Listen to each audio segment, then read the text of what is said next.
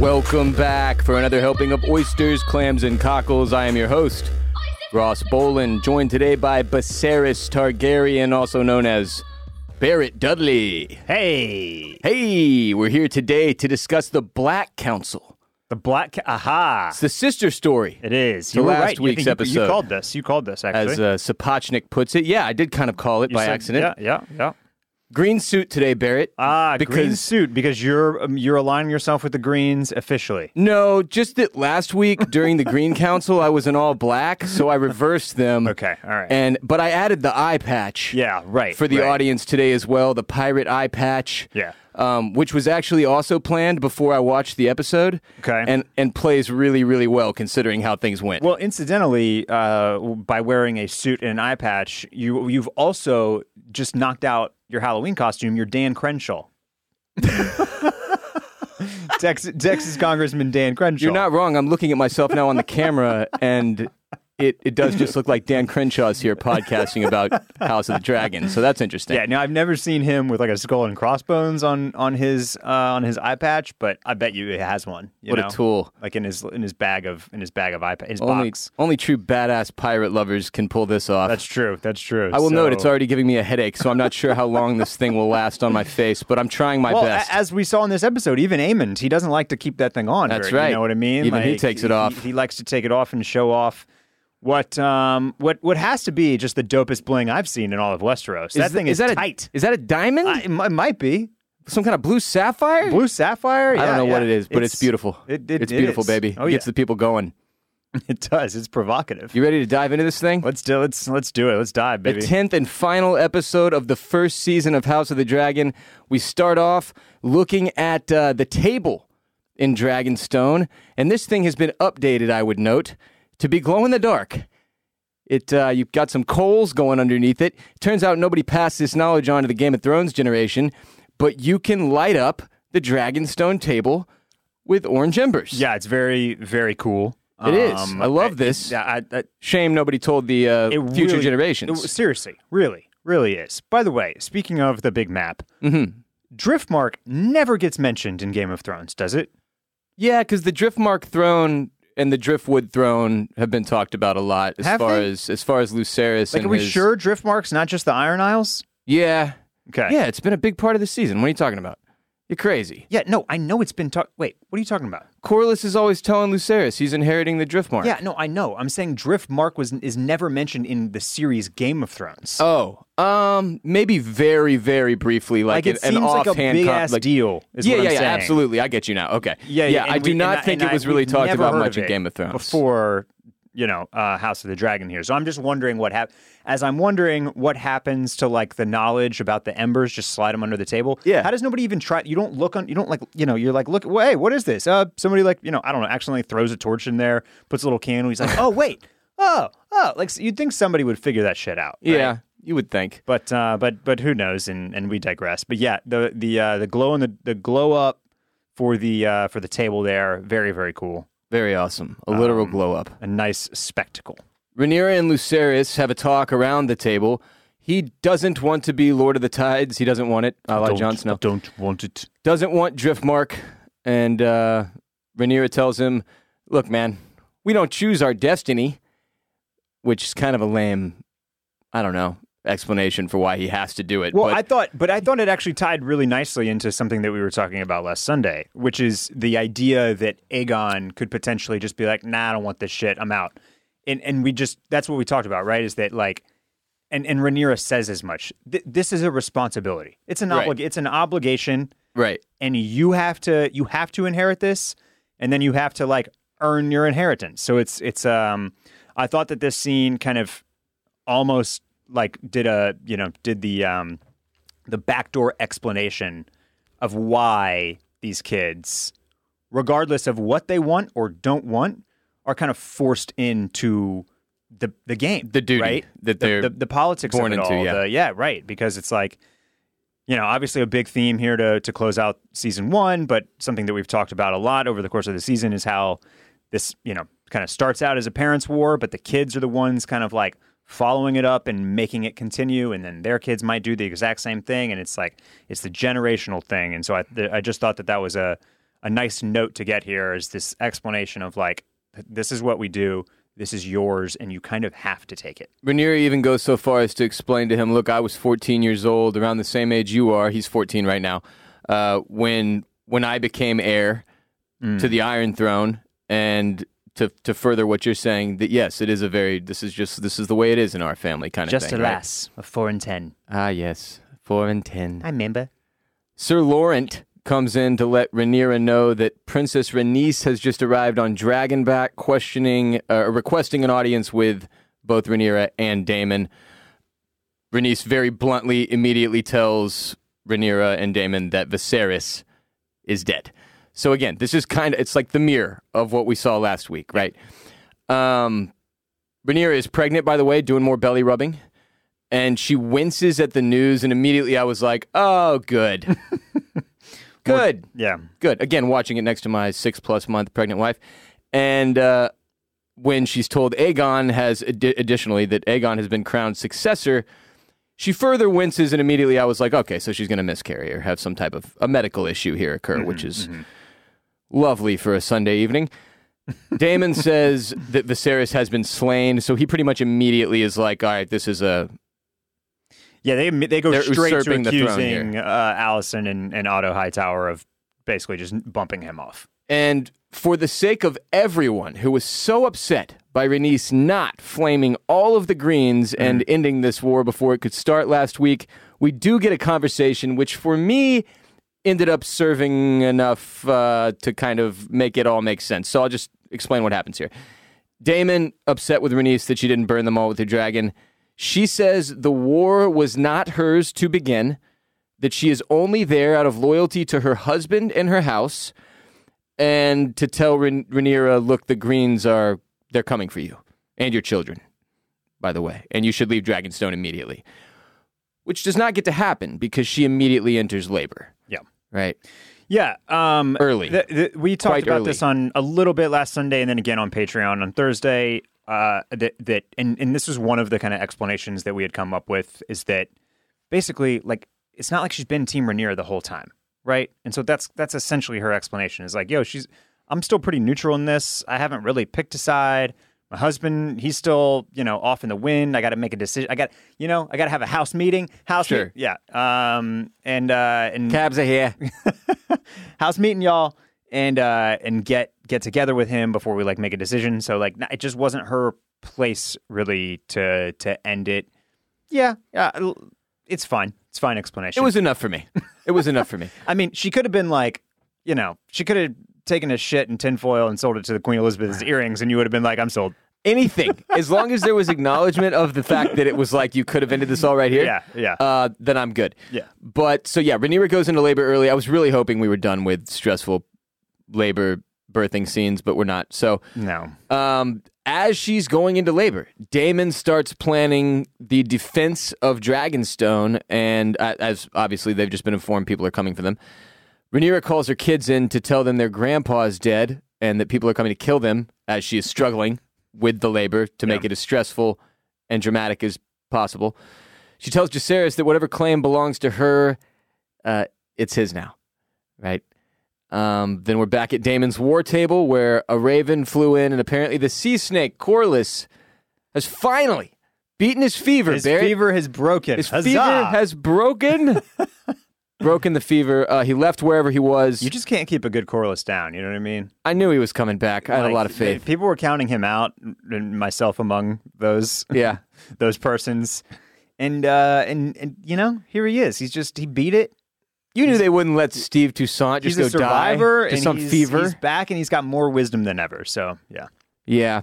So Jacaerys comes in to tell them no action is to be taken while Rhaenyra is giving birth, as instructed by Rhaenyra, and Daemon basically ignores him. He's like, let me show you how loyalty works. And, And takes him out to the cliffside. Yeah, and it's like, hey, Where- y'all loyal? He takes 2 Kingsguard with him, and he's like, I suspect you may not be on my team. See how this works, kid? I'm doing it right now. I'm grilling these guys. Watch this. I'm going to bring the dragon out.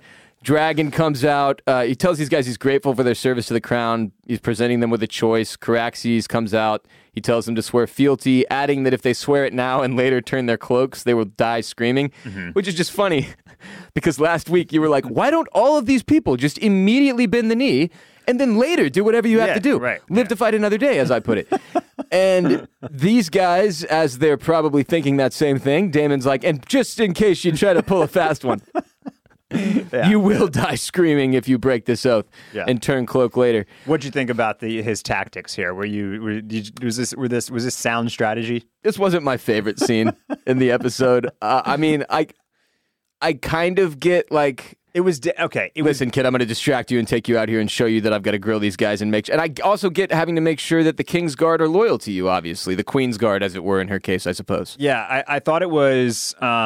We had a few scenes that were callbacks in this episode, and this one I thought was kind of referencing the moment in Game of Thrones where Daenerys gives the Dickon and his dad Randall, I believe. The Tarleys, I think wanna so, say? yeah. The Tarleys. Yeah. Because Sam is the brother there. Dick on, dick off. It reminded me of that, right? Where she's the dragon standing behind her, and she's like, "Y'all gonna bend the knee?" And they're like, "Nah," and she's like, All "Peace." right. Later.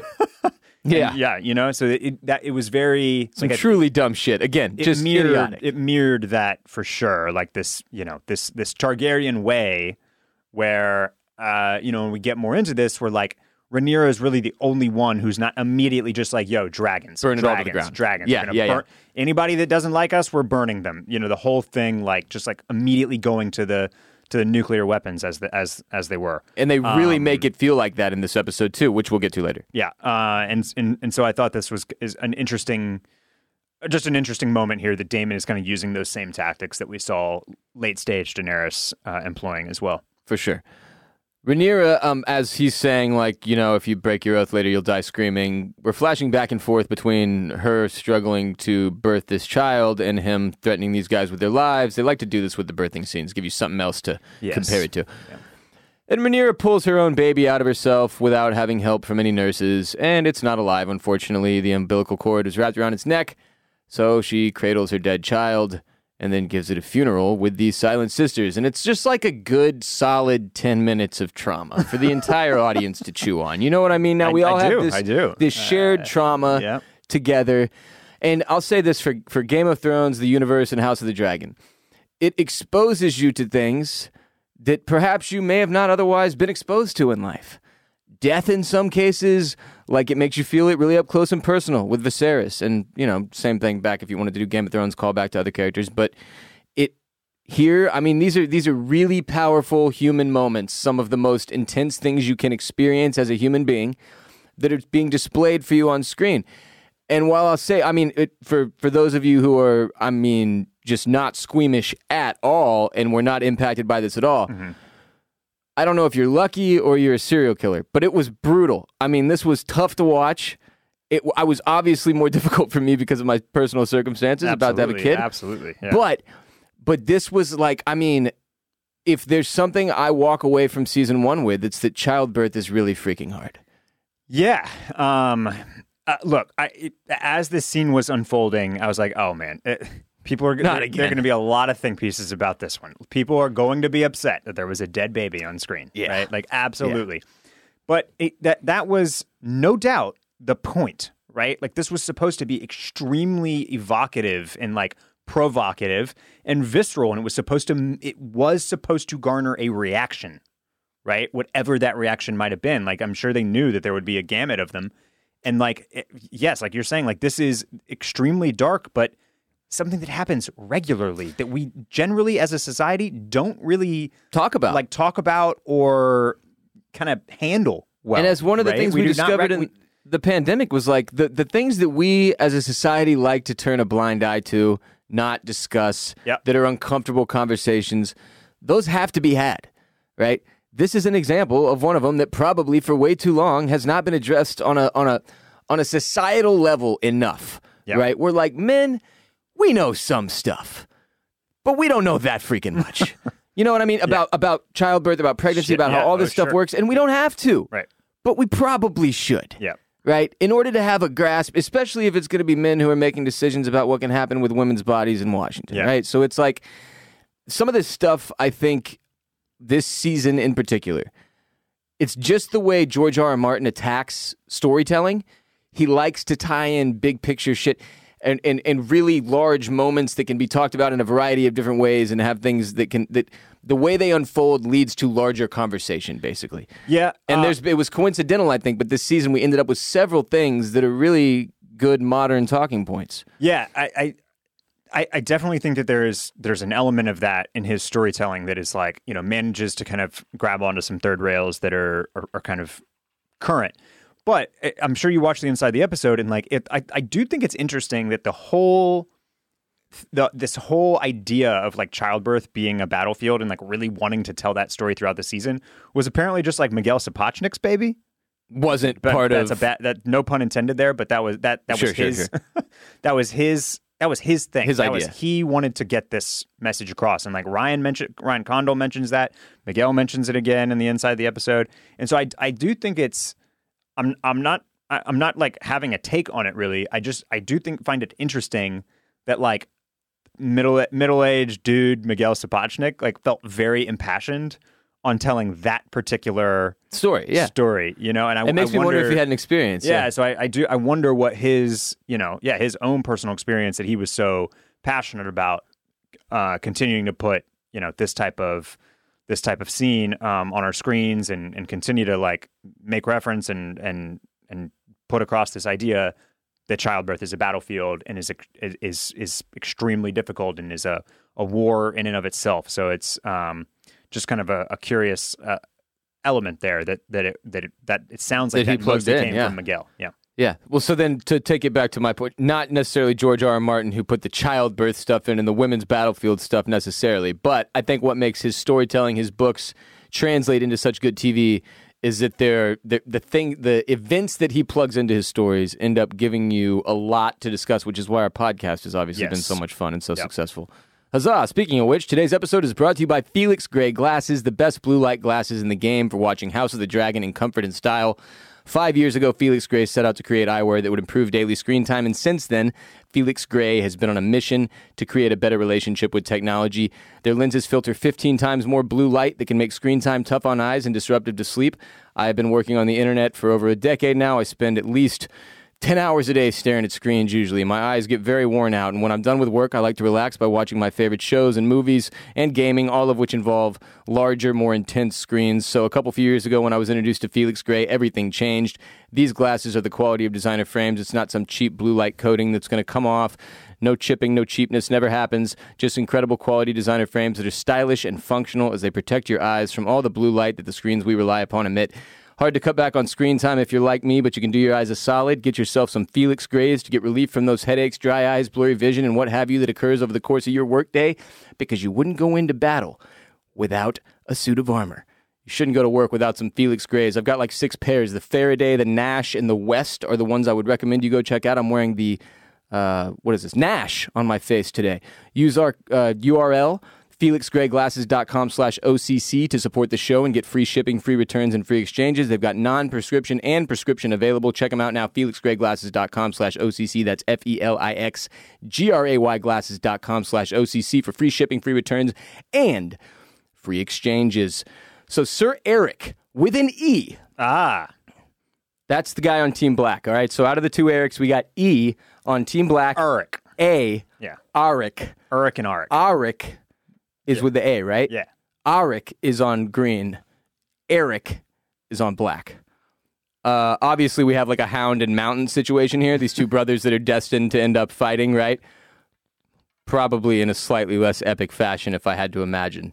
Yeah, that was one of the more absurdly over-the-top scenes in Game of Thrones, looking back at it when the mountain and the hound fought. You got to think that one of them doesn't become a unkillable, living, dead zombie. Frankenstein? Monster. Beast monster, yeah. I don't think that that's happening to one of the Erics. And I doubt either of them will have lines quite as quippy and clever as the Hound. Right? Yeah. Sandor Clegane. Yeah. But it's definitely possible that these two man-bunned lookers come to blows at some point. Twin fight happening one day, probably. So Eric rolls up to the funeral of the baby, and Rhaenyra and Daemon, and he brings a crown for the queen. That's his whole Viserys' crown. Yeah, brings Viserys' crown, becomes her first queen's guard, I guess, by swearing himself to her. It's this very dramatic and emotional scene. Daemon crowns Rhaenyra and kneels to her. Everyone kneels. Yeah, and all this except Rhaenys. Yes, and all of this happening as she lays her baby to rest. Exactly. Right? Like this. So it's worst day of her life, but this very big, So it's a very low moment to a very high moment. Exactly. Which I think makes it extremely impactful. And there's a lot of different ways that you could read into that, right? But you mentioned how those turns in her stomach kind of happen as she hears this news that basically like a war is impending, like they've usurped the throne and you're going to have to do something about it. This thing she's been dreading forever it's now. And so it's I think that speaks to like this to the whole idea of the womanhood here, right? Which is like you're expected to do both. You have to be pregnant and have your baby, and you also have to like be at work and be the queen and figure out the war strategy, right? And so it's just like keep your head on straight the whole time. Yeah. So she and so all of that just kind of like one of those kind of falling away while she gains the other is just kind of an interesting contrast there, and I thought was done pretty well. And no kneeling from Rhaenys yet though. She's not bent the knee. Yeah, I repeat, Rhaenys does not kneel. Also, I'll say this: having watched my wife grow my son in her stomach for the last 6 months plus, it's also a call to like, dude, that's what you just hit on. It like, I can't really fathom having to do that and go to work. Yeah, like go do a job, go do stuff, like which my wife does, and she's a hero to me for that. But that is definitely something they're calling attention to here. Like she's not getting to participate in the planning of this war. Yeah. She's missing out on the decision making because she's having to deal with the woman's battlefield. Right. So they have this huge meeting around the light up table. Rhaenys still does not bow when everyone else does as Rhaenyra enters the meeting. No bob, no nothing. We find out we've got not a whole lot of people here. 30 knights, 100 crossbowmen, and 100 men-at-arms and such. So they're going to need some allies, obviously. That's the thing. You remember at Game of Thrones, anytime somebody would be like, we got to go to war, and now we need our allies. And everybody was trying to get their allies going. You got to call your bannermen. Your bannermen.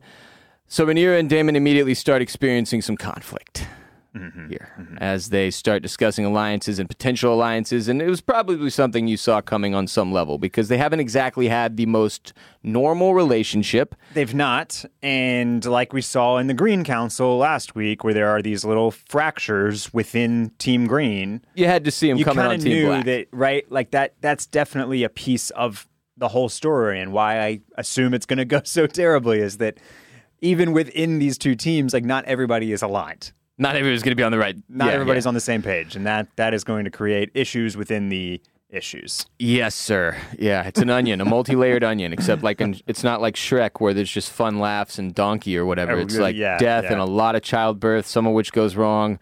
And, Eddie Murphy's not going to be cracking jokes. That's right. This one, just people burning alive. That's right. Yeah.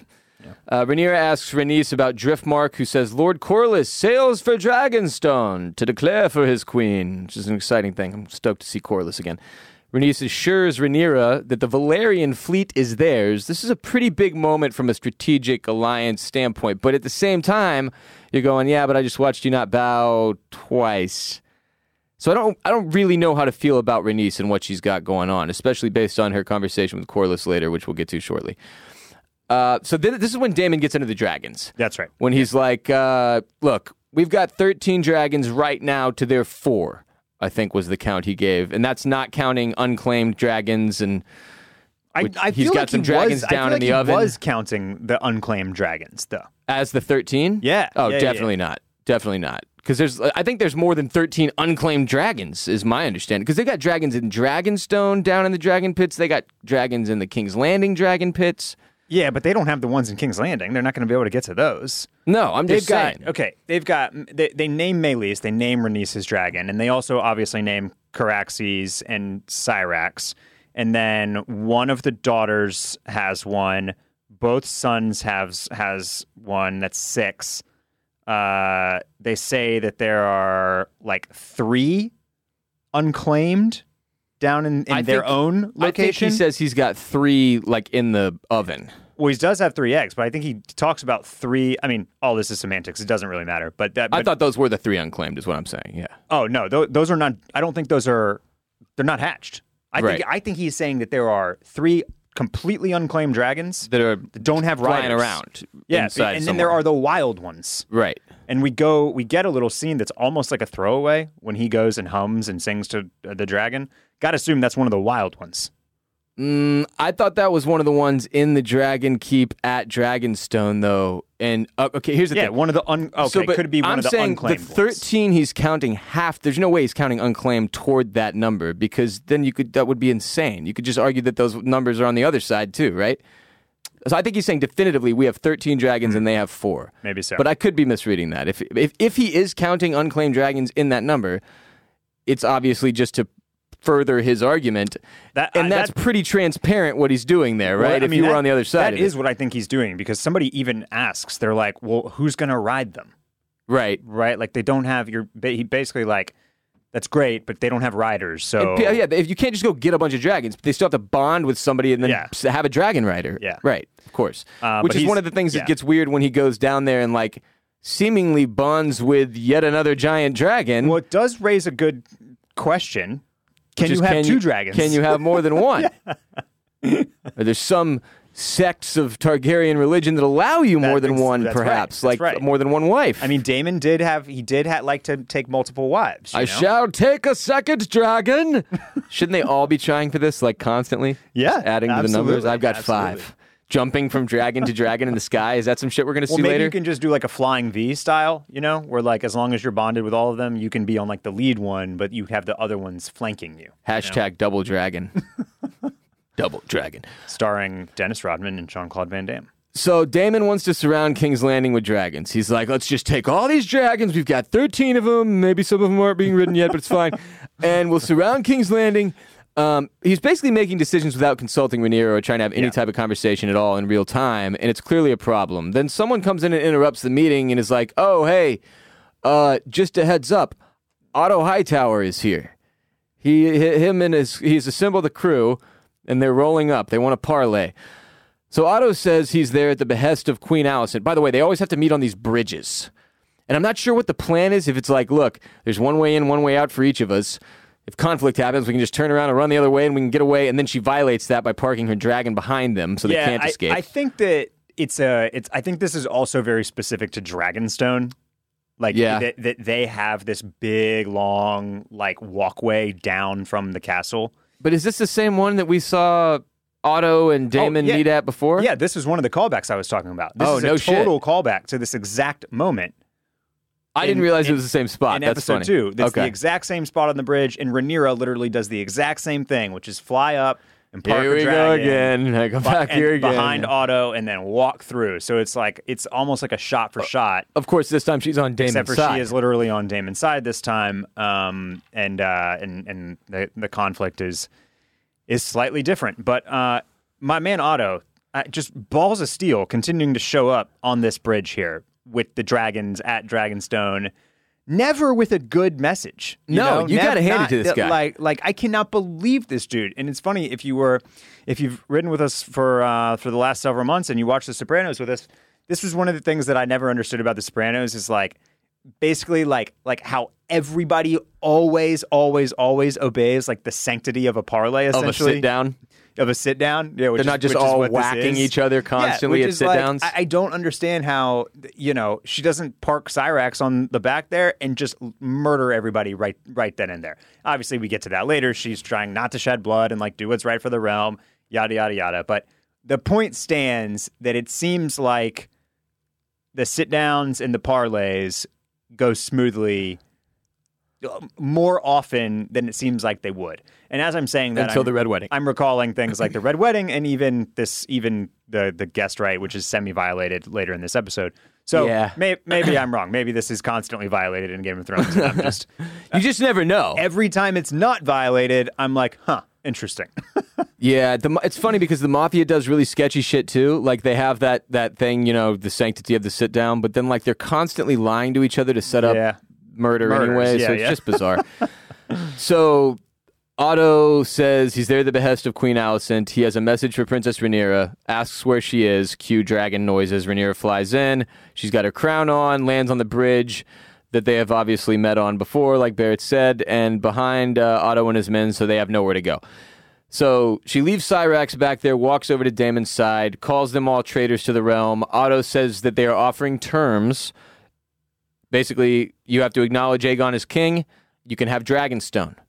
It goes to Jacaerys. Lucerys gets Driftmark, becomes Lord of the Tides. All the other sons by you and Daemon get places at court, specifically the ones by her and Daemon. And then there's pardons for all those who conspired against the crown. Yeah. So Daemon shits all over that immediately, which is not shocking at all. Nobody thought they were going to accept this. But Stark, Tully, and Baratheon, all houses we are extremely familiar with from Game of Thrones, are all apparently considering terms from the king currently. Rhaenyra says they all swore fealty to her when King Viserys made her his heir. That's obviously a big question up in the air here, is who's going to remain loyal from that initial scene we saw. Otto calls Rhaenyra's claim a stale oath and says the succession changed when Viserys sired a son. Rhaenyra calls him a fucking traitor, drops an F-bomb in there, and Otto calls forward the Grand Maester, who hands her a page from the book her and Alicent were reading that they ripped a page out of, which is apparently a symbol of Alicent's love for Rhaenyra. Yeah. Their friendship, Barrett. It's what's important. She needs to remember it. Yeah. These two, they still have a bond deep down. Also, and it might be love. I recognize this as something that I saw book readers talking about over the past week. Yeah. Which is... Here we go again. I'm going to try to force it in there. I'm sorry. I'm not sorry. Is that and Otto says this, sorry. He's got the Conqueror's crown. He's got the Conqueror's sword. He's got the Conqueror's name. He's got the Conqueror's name. He had a person of the faith crown him. Thousands of people saw it. And he basically says, it's over. Every legitimate, every sign of legitimacy, every icon of this being the real deal, he's got it. You've got nothing but the stale oaths. What do you even think you're doing? You're never going. That you don't have shit. You lose, Mr. Lebowski. Yeah. The bums will always lose. And so that's why it was so genius on their part to get him in all that gear and get him all the right stuff and put him up there as soon as they possibly could and crown his ass. Crown his ass. They did. Daemon draws his sword and everyone behind him, as a result, demands Sir Eric with an E bring Otto to him, and Rhaenyra says no.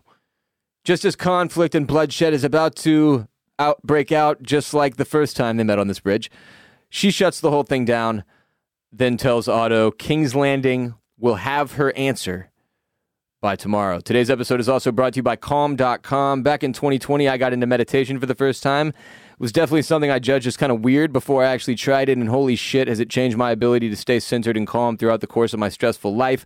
So if meditating perhaps was something you had planned to get into in 2021 and maybe failed miserably, why not start now at the end of the year?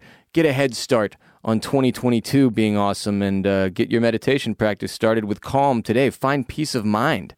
We're partnering with Calm, the #1 mental wellness app, to give you the tools that improve the way you feel, reduce stress and anxiety through guided meditations, improve focus with curated music tracks, and rest and recharge with Calm's imaginative sleep stories for children and adults. There's even new daily movement sessions designed to relax your body and uplift your mind.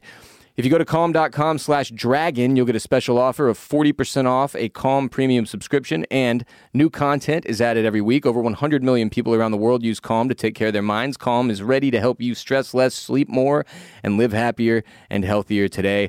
For listeners of our show, Clam Fam, Calm is offering an exclusive offer, 40% off a Calm premium subscription at calm.com/dragon. That's CALM.com/dragon. For 40% off unlimited access to Calm's entire library. Dragon. That's calm.com/dragon. So back at the strategy table, the glow-in-the-dark one. Daemon is once again arguing the overpowering number of dragons they have. And Rhaenyra drops an almost identical line to one we heard in Game of Thrones. She says, I do not wish to rule over a kingdom of ash. But she adds in bone. Yeah. Daemon and her argue some more. Rhaenyra clears the room. Thank God. Too many cooks. There was like 40 people in there. I don't know why they have so many people in this room, but there was way too many. There are about as many people contributing to the strategy here as they have like defending the entire castle. Yeah, so, it was a little out of control. Like, who's out watching to make sure they're not getting rolled up on it? Every person is in here.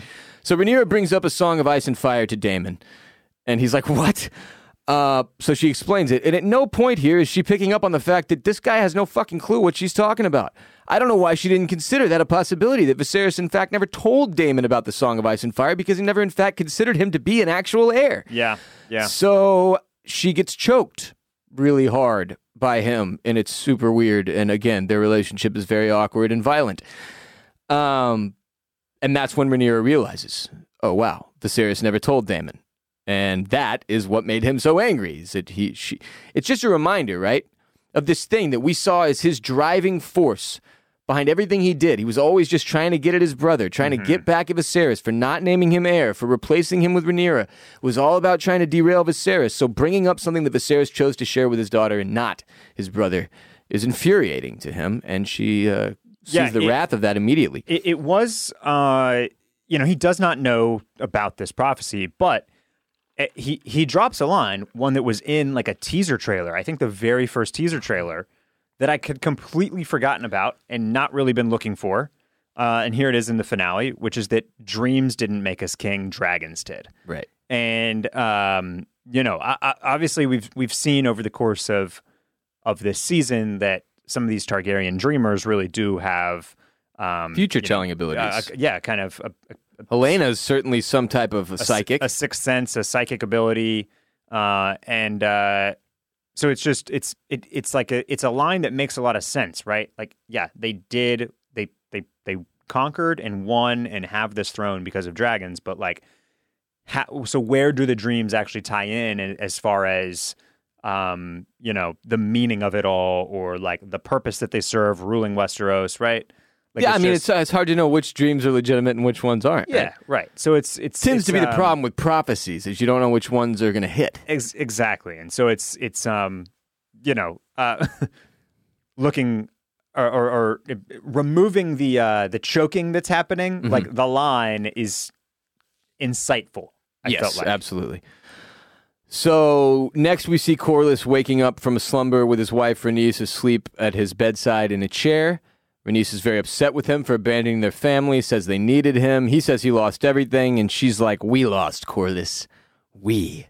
Rhaenys tells him his brother is dead, and how, that Daemon took his head. Corlys says, and this is an important quote, heedless ambition has always been a Valyrian weakness. You were right, Rhaenys. I reached too far, and for nothing. Our pursuit of the Iron Throne is at an end. We shall declare for no one. We will retire to high tide to be content with our grandchildren.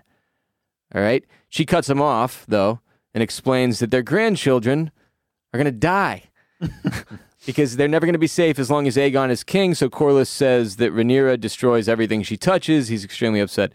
Rhaenys says Rhaenyra is the only one demonstrating restraint and holding the realm together at present, in fact, by keeping them from plunging into war, as all these men she's surrounded by attempt to do just that. Yep. So, in the end, Corlys is obviously convinced. Him and Rhaenys fly to Dragonstone. They join the rest of the Blacks around the glow-in-the-dark strategy map. And immediately upon entering that room and being reunited for the first time in a while with Daemon and Rhaenyra, Corlys asks, well, Daemon's not there. That's my point. Corlys asks where Daemon is, and Rhaenyra says he's tending to other concerns. So you have to imagine they've got some type of conflict still between them. Now he's not even attending this meeting. Who knows what he's off doing? I guess we find out soon. Yeah. Corlys analyzes the map, the glow-in-the-dark map, and where they've got the pieces set, and he says they've got far too few allies to win a war for the throne. He points out that House Hightower swore an oath to her, and if she's counting on all of these oaths to be upheld, then certainly she should be considering the fact that one has already not been. Hope is a fool's something, yeah.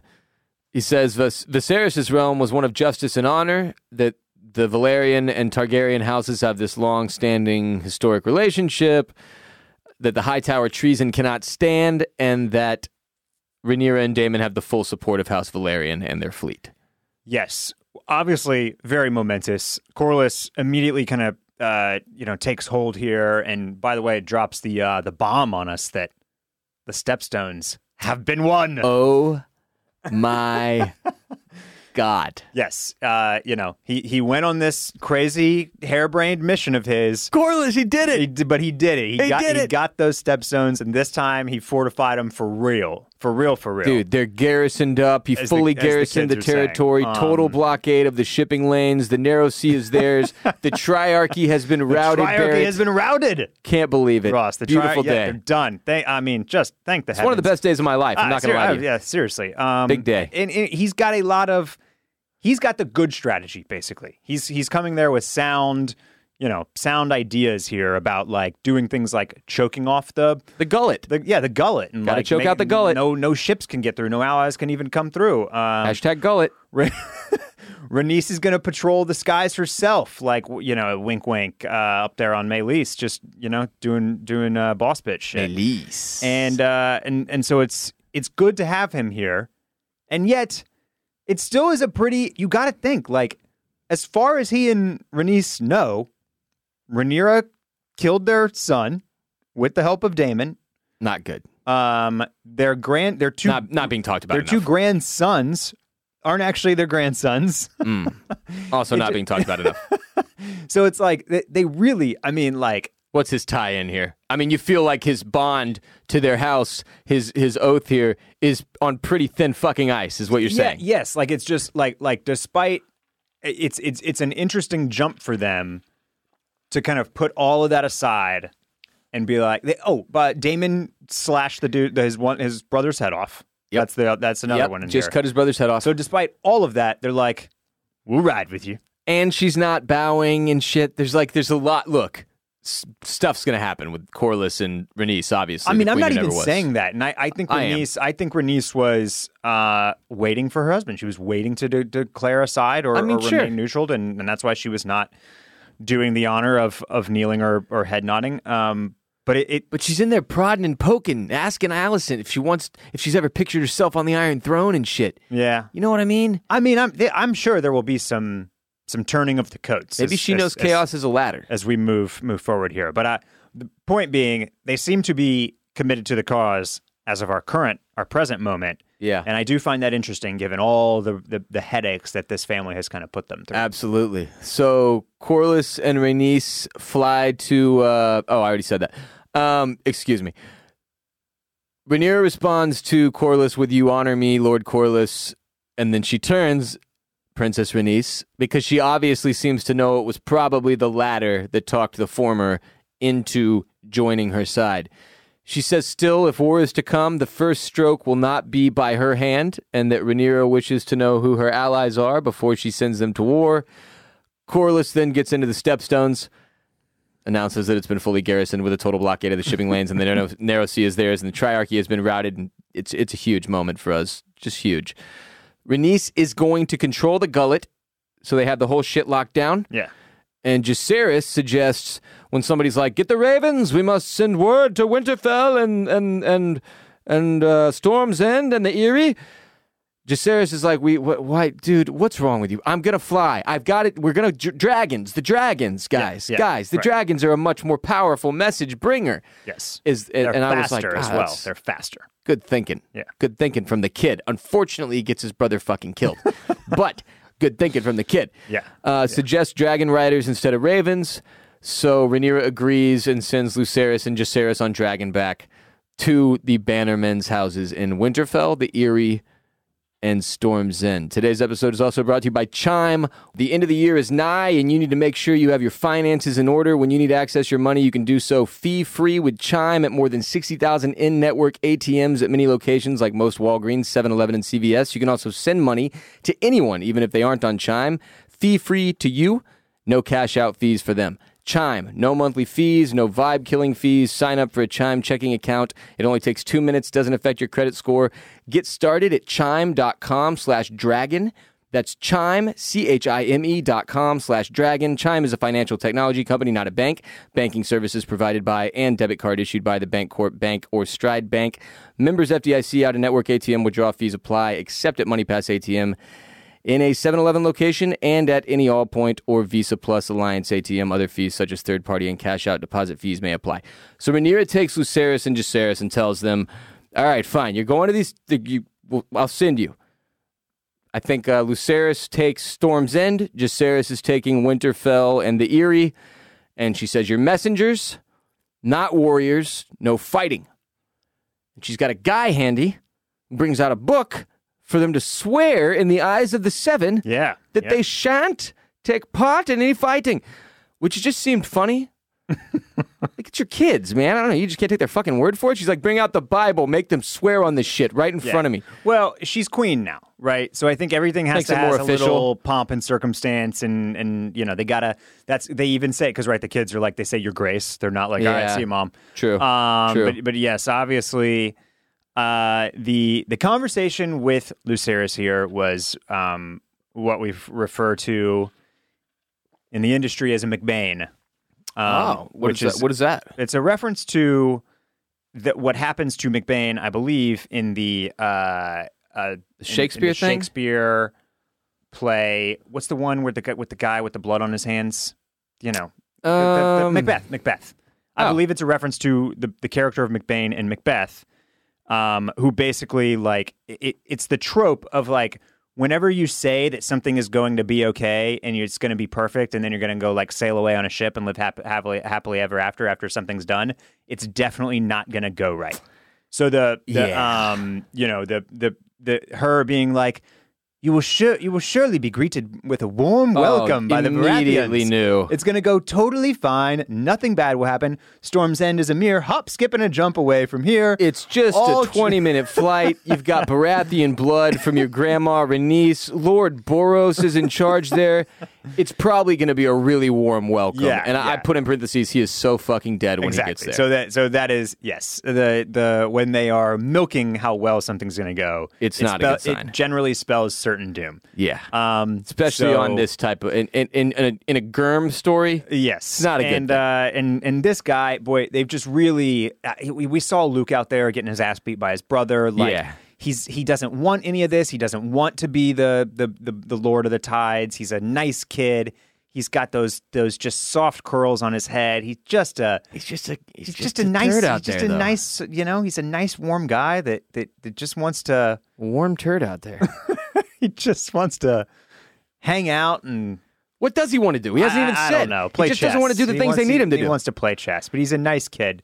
And except for that one time when he accidentally cut that kid's eye out. Cut his cousin's eye out. Yeah. So his cousin was being a shit, though. In fairness, or his uncle. His uncle's eye out. Oh, his uncle. Yeah. So Uncle Father Oscar. Uncle Father Oscar. That's right. So you kind of knew that this was going to go poorly. Yeah. So the boys fly off to get some allies. Rhaenys flies off to the gullet because someone has to hold down the hashtag gullet. Hashtag gullet. We see Daemon going down in the dragon pits of Dragonstone carrying a torch and singing. And this is another trailer scene here.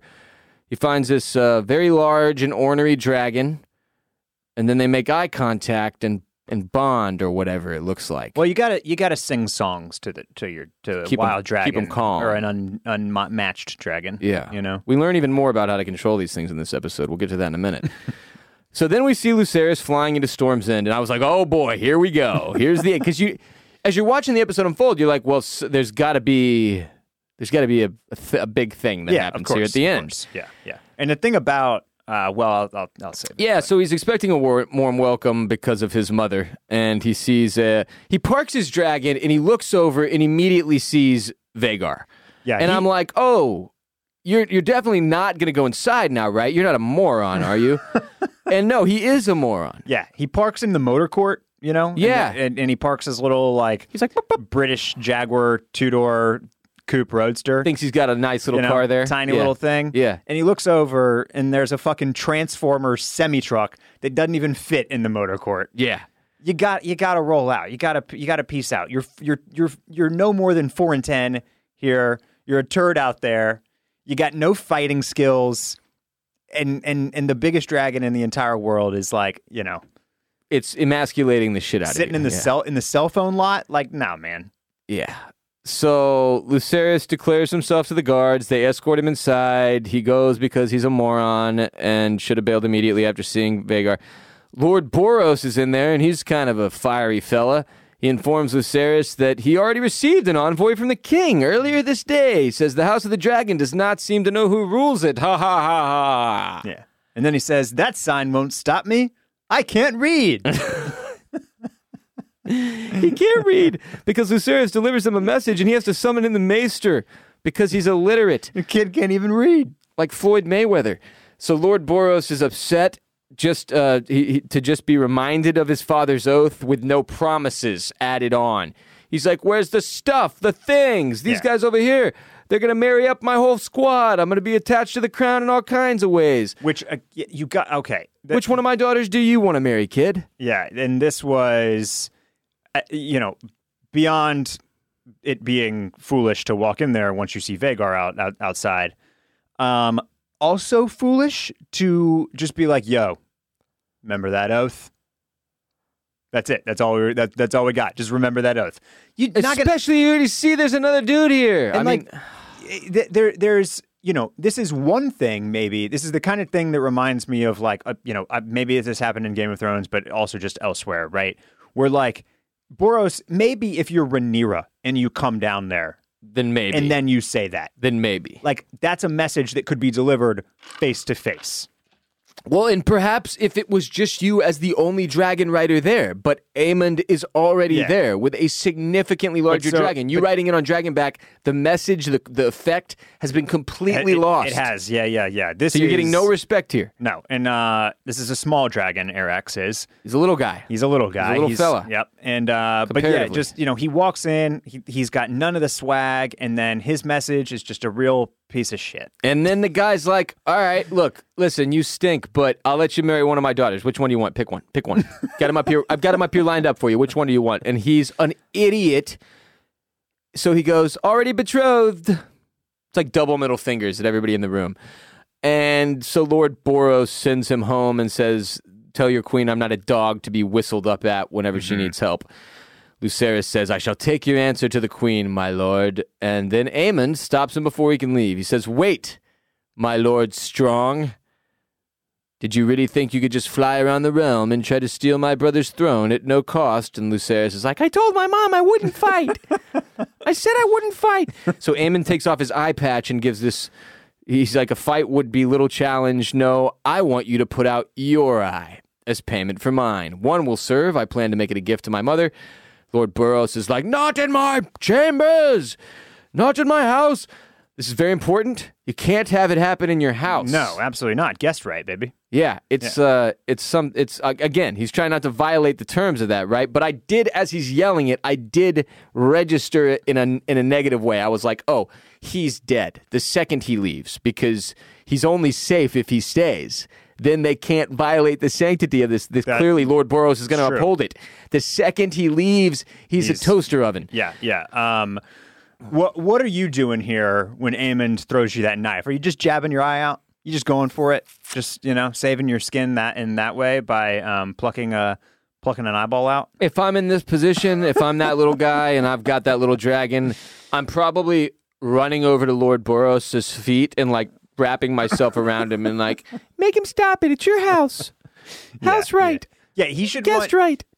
He should run into the house. Yes. Like go hide up, like just, this is a big castle. But that's the thing. Lord Boros pretty much sends him to his death. Yeah. You know what I mean? Like I think it's pretty obvious. He's like, look, you can go kill him now. He's gone. He's out of my house. Go ahead. Do your thing. Yeah. Although it does seem to be pretty accidental, which we can talk about now. So Lucerys runs back to his dragon. He pauses, and I was like, what is he doing? Get out of there. But he's checking out the weather. It's storming really hard. And he's all right, Arax, you got to focus, and you got to listen to me. You got to obey. Yeah. Because the storm is very intense. Storm's End, the name checks out. That is the thing about Storm's End, is that it's an end where there are oftentimes storms. Storms. So he flies off, and it's pretty obvious he's going to get attacked about 10 seconds into this choreography-wise. You're just like, cinematography-wise, rather, you're just like, oh, God, here we go. And it's very, like we've seen this too before, right? Very cloudy, very dark. You just know, you're just waiting for which angle is he going to come the looming shadow on one of the sides. From below? Like a little, yeah, exactly. Yeah. So we see the shadow of Vagar above him. Then Aemon does a flyby, buzzes the tower with Vagar, whatever you want to call it. He's like 6 times the size of Arax at a minimum. At least. I mean, seriously, this is like a fucking 747 flying on top of a little Cessna 2-seater. It's not he close. Is way, way, way bigger. Again, we will see just how much bigger here in a minute. And this is not a fight either, in which it's the reason that it's 100% without any doubt to me. He did not mean to kill this kid. He was trying to scare the shit out of him. Yes. Further intimidate him, certainly.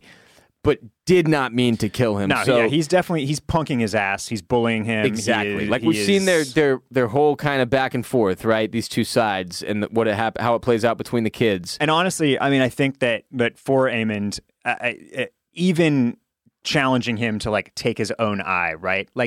Just being so much bigger, stronger, better, faster, more of a fighter, more of a warrior, cooler, eye patchier, just the whole thing. That's enough for him. He's just I think, right?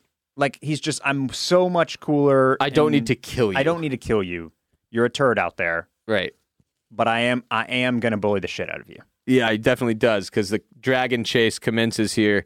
Arax ends up hiding, in some type of he dips down. That's the one thing he's got is the size. He's using the size to his advantage, so he gets into some valleys and some crevices and kind of gets into some spots where Vagar can't really follow. Aemon starts yelling in High Valyrian at him, come out, wherever you are, basically. Then Arax attacks Vagar from the side. He's not listening anymore. No, he's gone rogue. To Lucerys, and then after this attack, he shoots some flames at him or whatever. Vagar stops listening. Both dragons have gone AWOL. They're completely off the tracks. Yep. And then Vagar chomps Arax in half. I mean, I wouldn't even say he ate the middle third of him. Basically. Yes. Yeah, which included the rider Lucerys. Included. Yeah. He's very, very, very dead. After Arax flames Vagar, again, didn't do anything. I don't know. That was my big question here is why Arax, as a dragon, 1/10 the size. It reminded me of my dog when he goes after a really big dog. That's I'm like, true. Bruce, you weigh 12 pounds. That's a 90-pound Doberman, you stupid ass. Yeah, so it was But he wasn't serving him, He wasn't serving. No, but it was Serve me, Arax. A bad decision there to go after him. Flies up, tries to get up super high, and then chomp. Vagar just, Damn it. He gets him from the, he T-bones him with his mouth, or with her mouth. She T-bones him with her mouth and takes the sounds sexual. the middle third of him, like you said, and Lucerys is quickly dead here. Yeah, it's a crazy ending to that kid's life. But as I said when I first laid eyes on him, you did. That kid is gonna die. You knew it. Interesting to me. Okay, I just want to note. Big moment, pretty much kicks off the war. Yes, right? Absolutely. First death in the war, basically. And it came as a result of disobedience of 100% of the dragons involved. Yep. Both dragons go and do their own thing, and it causes this massive, massive moment, right? Mm-hmm. Daemon delivers the news to Rhaenyra that Lucerys is dead. And I'm immediately considering when that's happening, okay, so could people know that it was Aemon who did this? And in my opinion, yes. You see that look on Aemon's face. And he's I fucked up. Yep. This is really, really bad. Holy shit, this is really, really, really bad. How do I tell my mom? You know what I mean? Mm-hmm. And Vagar was there at Storm's End. There would definitely have been, every person in that whole fucking area would have been aware of that dragon's presence. Mm-hmm. He flies off right after Lucerys and Arax leave. I don't think it's a stretch at all to say that somebody would have gotten word back to them that this was this guy. You know? The thing that was crossing my mind is that, now Vagar, if he had gone for a cleaner chomp there and just gotten the whole thing, no evidence one left fell behind. swoop, then no there's black no box. evidence. But even with as much as he gets, we see like the wing, spiraling down, fluttering down. You think they're going to go find that shit? Well, no, that's what I'm wondering. It's almost a surprise to me that the report coming from Damon at the end when he informs Rhaenyra is not like Lucerys has gone missing, right? Right. Like nobody's seen him, nobody's seen the dragon. What happened?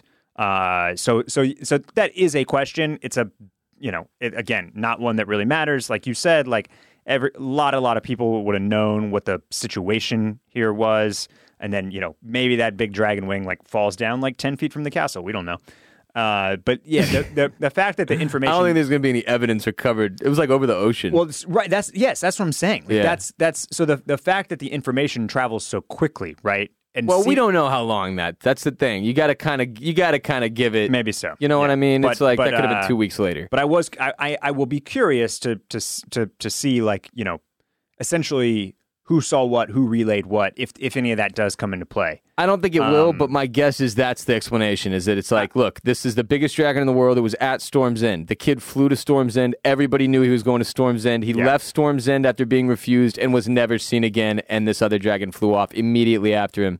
It seems like that would be enough to at least maybe give Aemon some blame. We'll see. We'll see if that gets cast on him or not. I think one of the really interesting things about watching the show is knowing that the book is neither of us are book readers, obviously, but we know that how the book is framed, which is it's this essentially an oral history, it's accounts from everybody that was not a lot of color around, but it's all very kind of unreliable narrators and not always from the horse's mouth, and not like a strict by the history text. It's more of a telling of it, and so which is it's pretty much what history text is. That is true. You know what I mean? The victors get to tell history, or however that idiom goes. But turns out it's pretty complicated. But so it was just so that's just interesting knowledge to have, because it's possible that in the book all we know is that Aemond riding Vagar kills Lucerys and Erex.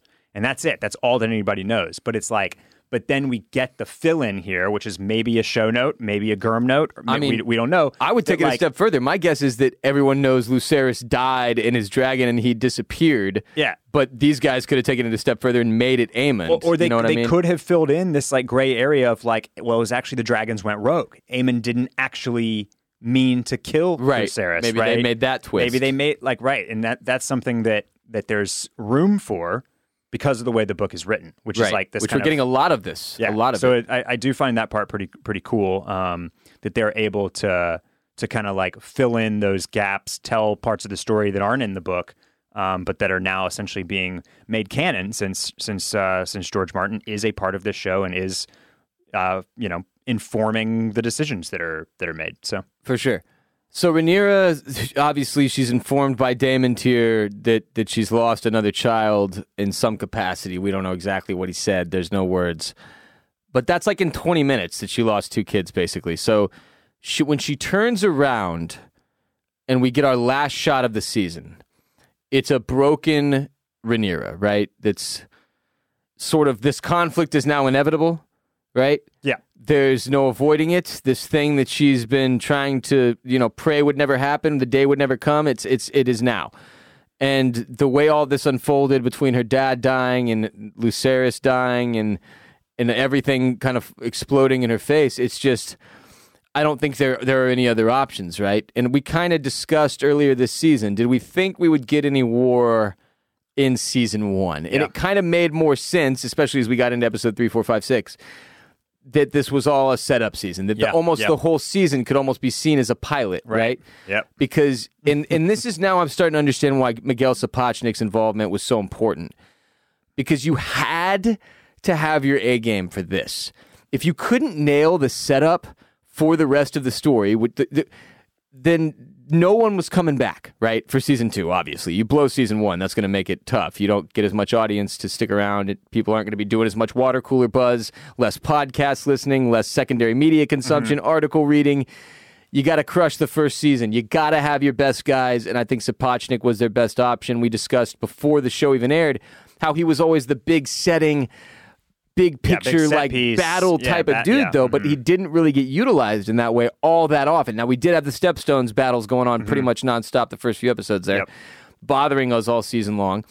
But it really paid off to me because, and I think we can start to get into like what we thought of the finale here, Barrett. To me, it wasn't necessarily what I expected, but not in a bad way, really. I'd say it was a little more, after all we saw this season and how this seemed to be almost like a ratcheted up version of Thrones season 1, right? Like an even more intense, more violent, more visceral, more disturbing on a visual level with all you're having to take in through the eyes. And then so I expected there to be this sort of, I don't know, over the top big moment that would drive Twitter crazy. And that didn't really happen necessarily. Yep. I thought it was, and not necessarily in a bad way, just it wasn't what I thought maybe the first battle or something, you know what I mean? To cap off the first season. But in hindsight, this is kind of just the way it always was. I mean, it makes sense. This was always just going to be up until the beginning. You were going to get the first shot fired, basically, and then now you got to wait for season 2 to see the war that's coming, the inevitable conflict, right? Yeah. But all in all, I mean, I thought it was great. I thought it was I'm very well made. I definitely feel the same on a couple of your points there. One, it wasn't exactly what I expected. This episode was definitely fewer fireworks than I expected. A little more tame. A little, like very much just, people kind of sorting out. You nailed it last Sunday when you said that this would be essentially the mirror episode of 9, which was all about what the Greens do in the aftermath of Viserys' death, and then this one was the flip. It was what would the Blacks do in the aftermath of Viserys' death, and then the crowning of Aegon II. And so and then the other piece that I really agree with is like, once you think about how this season was basically a setup, a season-long setup for this big war that was happening, then it also does make sense that not much, in the way of like major plot movement or like twists and turns, that stuff is all like still to come, right? We just basically got 10 episodes that put us up onto the precipice of this massive Dance of Dragons, as everybody keeps, referring to it, which basically means that there's no trying to keep the secret what's happening, right? Like the dragons are all going to fight each other, and these two people, these it's two, be a massive war. These two factions are going to explode into a big time war. But yeah, I do think that it's, after watching the finale, I'm now more surprised that they're going to wait that they weren't more ready to get in the bag for season 2, because this is You mean to get it out in 2023? Yes. Yeah, absolutely. Because it's not that I'm fine with the fact that season 1 was full setup for the war. Like that it's it could be really cool after we see some of season 2 to have all of this really kind of long backstory and that spanned decades, right? To get us to this point. But I'm trying to think, I don't think anything in the original Game of Thrones, I don't think there was ever as big of a cliffhanger for a season ender, right? That makes you wait to see what. Yeah, so they are really leaving us here right as everything is about to get real. You know what I mean? Part of the reason I like it is that I went into the show knowing, okay, there's going to be a war. And then none of that war happened in season 1. Yeah. It was all of, here's why the war happened, right? Here's the setup. Here's the big picture moments and the characters that caused this conflict to eventually break out. And so, to your point, the new season 2, it has started production, but they're not expected to finish filming until summer of 2023. Yeah. Which is why we probably cannot expect to see House of the Dragon until early 2024. Yeah. It's that's a long time. Like a lot of people. One of the criticisms about this show has been in this season is that with all the time jumping, you haven't been able to like bond with the characters the same way that you were able to in season 1 of Game of Thrones or other similar shows. So it's like if we're starting to do that now that the characters are all the same and now that we're not doing those big jumps. And I'm really, really looking forward to season 2 being in a more traditional linear time. But you gave me all the backstory, which was clearly very important, and now I got to wait 18 months to get the good stuff. Get the good stuff, and it's a long time to just remember all of this. You know what I mean? Yeah, for sure. So it's that's my only kind of like thing. Having said that, I'm glad about 2 things. I'm glad that 1, the wait will give me a chance to rewatch all of this without having to immediately come to a podcast afterwards. For sure. And then 2, I'm glad that it will not be no more Sunday nights where I got an Austin FC conference semifinal and the Astros in Game 4 and Sunday Night Football and like just having this. Oh, it's hell, Barrett. Getting paid to podcast about a TV show. What a fucking brutal life you have. But okay, what you wouldn't enjoy your having all your sports on not at the same time as Game of Thrones? This is a first world problem, but. Well, in our case, it's work. But yes, to your point, it is always a pain in the ass when the Sunday night schedule conflicts with the sporting schedule. But that's also just part of being a TV fan. It is, but okay. Let me dial it back. My point is, you're making money and you're a big baby. Yes. Okay. So let me dial it back from there. It will be nice to not have as many other distractions when you enjoy it a second time through. Is that what you're saying? And for season 2. Sure. I always liked Game of Thrones when it came on. Fingers crossed, knock on wood. What are you talking about? When it came on in the summer. Oh, okay. Because it's like a dead time for everything else. So you can really like that's like the bit, you know. So because we'll be getting it early 2024, most likely 2023, most likely 2024, we will get it spring 24 is my guess. Which will be a different time frame entirely. Which will be a different time frame entirely, and it'll just be like it'll be a little bit. It will get more of its own, its own moment. Not that there hasn't been a ton of social media and banter and podcasting and everything has still surrounded it. I'm just personally looking forward to it being not in the fall, is what I'm saying. I'm curious to see how the numbers break down when it's all said and done. This first season of House of the Dragon, it's one of the things I think we will discuss on patreon.com/oysters, clams, cockles this week, in addition to the entire first season as on the whole, driven by hotline calls from the Mollusk Militia that is there supporting us on patreon.com/oysters, clams, cockles. But yeah, this is going to be... It's going to be a long wait, to be sure. One that I'm interested. I'm interested to see how I feel about that time frame once this show comes up. Because I'll say this: for the last couple of years, man, the things have gone weirdly in terms of how quickly life seems to pass by. There was a point, in the pandemic a couple of years ago where it was the slowest fucking shit I've ever endured. Yeah, and then now it's like weeks. This is the fastest 10 weeks I have ever had. Maybe ever. And it's because I have so much going on. And to your point, we've got the Astros trying to get to the World Series against the Yankees. I have no idea. Do you know what the score is? You got any kind of update I think over it's 6-5 Astros, but I'm not positive. My wife is pregnant. I just moved. It's been freaking utter chaos. And it ended up being fun because it's like this has sort of served as the anchor to my week. Like the one thing I know I can count on is watching House of the Dragon and then doing the podcast with y'all. So it's been a blast, but... Yes, I absolutely do not want to say that that hopefully nobody took it that way. Like it's awesome that we get to do this, and I'm very, very happy that we are doing it this way, to record immediately after and be fresh about it and all of that. It's just it's a lot. Oh, it's a beating with everything else going on.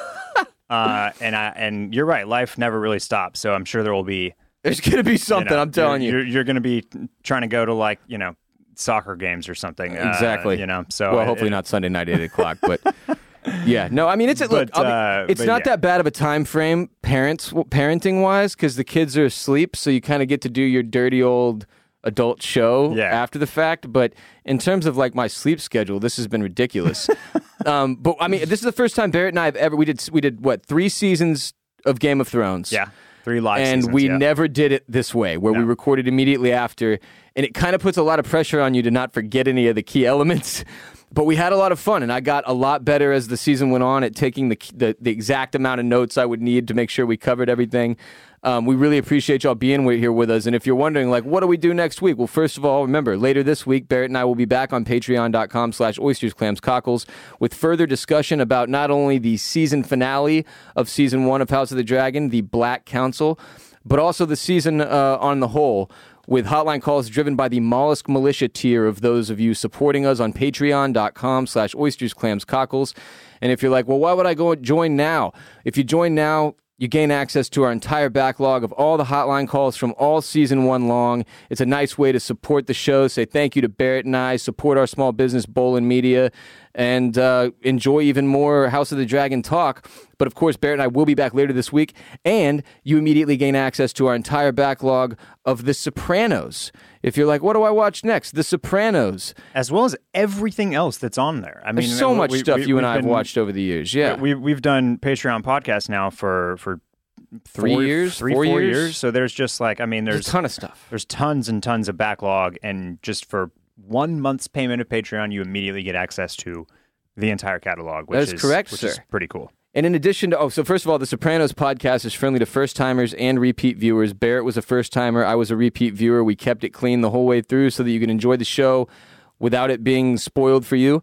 It was awesome. We had a great time. It passed a lot of the pandemic. Barrett and I watching The Sopranos together. It's one of my favorite all-time TV shows, right up there with Game of Thrones and House of the Dragon now. And in addition to that, next week, White Lotus Season 2 airs on HBO. And as I mentioned and announced on Patreon last week, Barrett and I will be covering Season 2 of The White Lotus. So if you did not watch Season 1, it is only 6 episodes. It is magnificent. It's glorious. It's funny.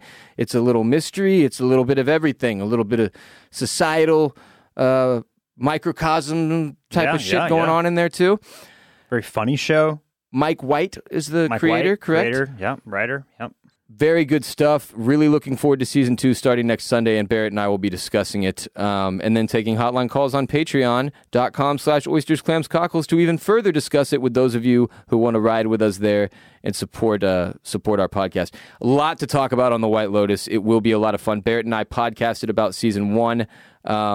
A year and a half ago? Yep. Or whenever that was. Yeesh. You can scroll down in the feed and listen to our White Lotus Season 1 episodes if you never did, and join us next week here and on patreon.com/oystersclamscockles for the White Lotus Season 2.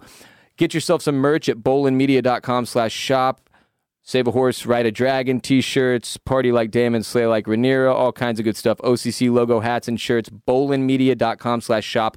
Make sure you're on our TikTok, at Oysters, Clams, and Cockles on TikTok, Oysters, Clams, Cockles on Instagram, Clams and Cockles on Twitter, at Barrett Dudley on Twitter and Instagram, at WR Bolin on Twitter and Instagram. Listen to the Ross Bolin podcast wherever you listen to Oysters, Clams, and Cockles. If you've never watched an episode of our show, you haven't seen Barrett's silver Targaryen hair and my almond eye patch, or Dan Crenshaw, depending on what you want to go with, on YouTube, they're all available there for you to watch on YouTube. We had a little over 3,000 people riding with us every week, watching our episodes on YouTube. We really appreciate y'all. Tried to go a little bit above and beyond. It's one of the things you can expect to see changes on with our podcast between seasons. I'm going to be investing some more money and energy into making sure that we have a fully optimized YouTube setup with enough cameras and everything to make that work, along with our social media cameras. So got that to look forward to. Season 2 of House of the Dragon, our YouTube setup will be tight, which is good. Barrett and I will be back later this week. Patreon.com/oystersclamscockles. Holler at us on Twitter, on Instagram. Let us know how you felt. Yeah, come get some more content. If there's any week to hear a second episode, it's this week. This is the one. Get in there. If you've never been on our Patreon and you just want to say thank you for the season, that's a great way to do it. Just join, throw $5 on there, get in the Crustacean Nation. You can listen to all the extra episodes, or $10 for the Mollusk Militia. You can watch them all. Join the Discord, call the hotline for this week's hotline call episode on patreon.com/oystersclamscockles. Again, it was a blast. It's been an honor to serve you all. We appreciate you. Everyone in the Clam Fam, Mollusk Militia, Crustacean Nation, be back soon. Season 1, it's done. We did it. We did it. We did it. We sure Season did. 1, House of the Dragon. Wow. I feel really good about it. I'll talk even more, both of us will, I'm sure, about how we felt about the season on the whole on Patreon later this week. And until then, Clam Fam, Valar Morghulis. But both me brothers were soldiers.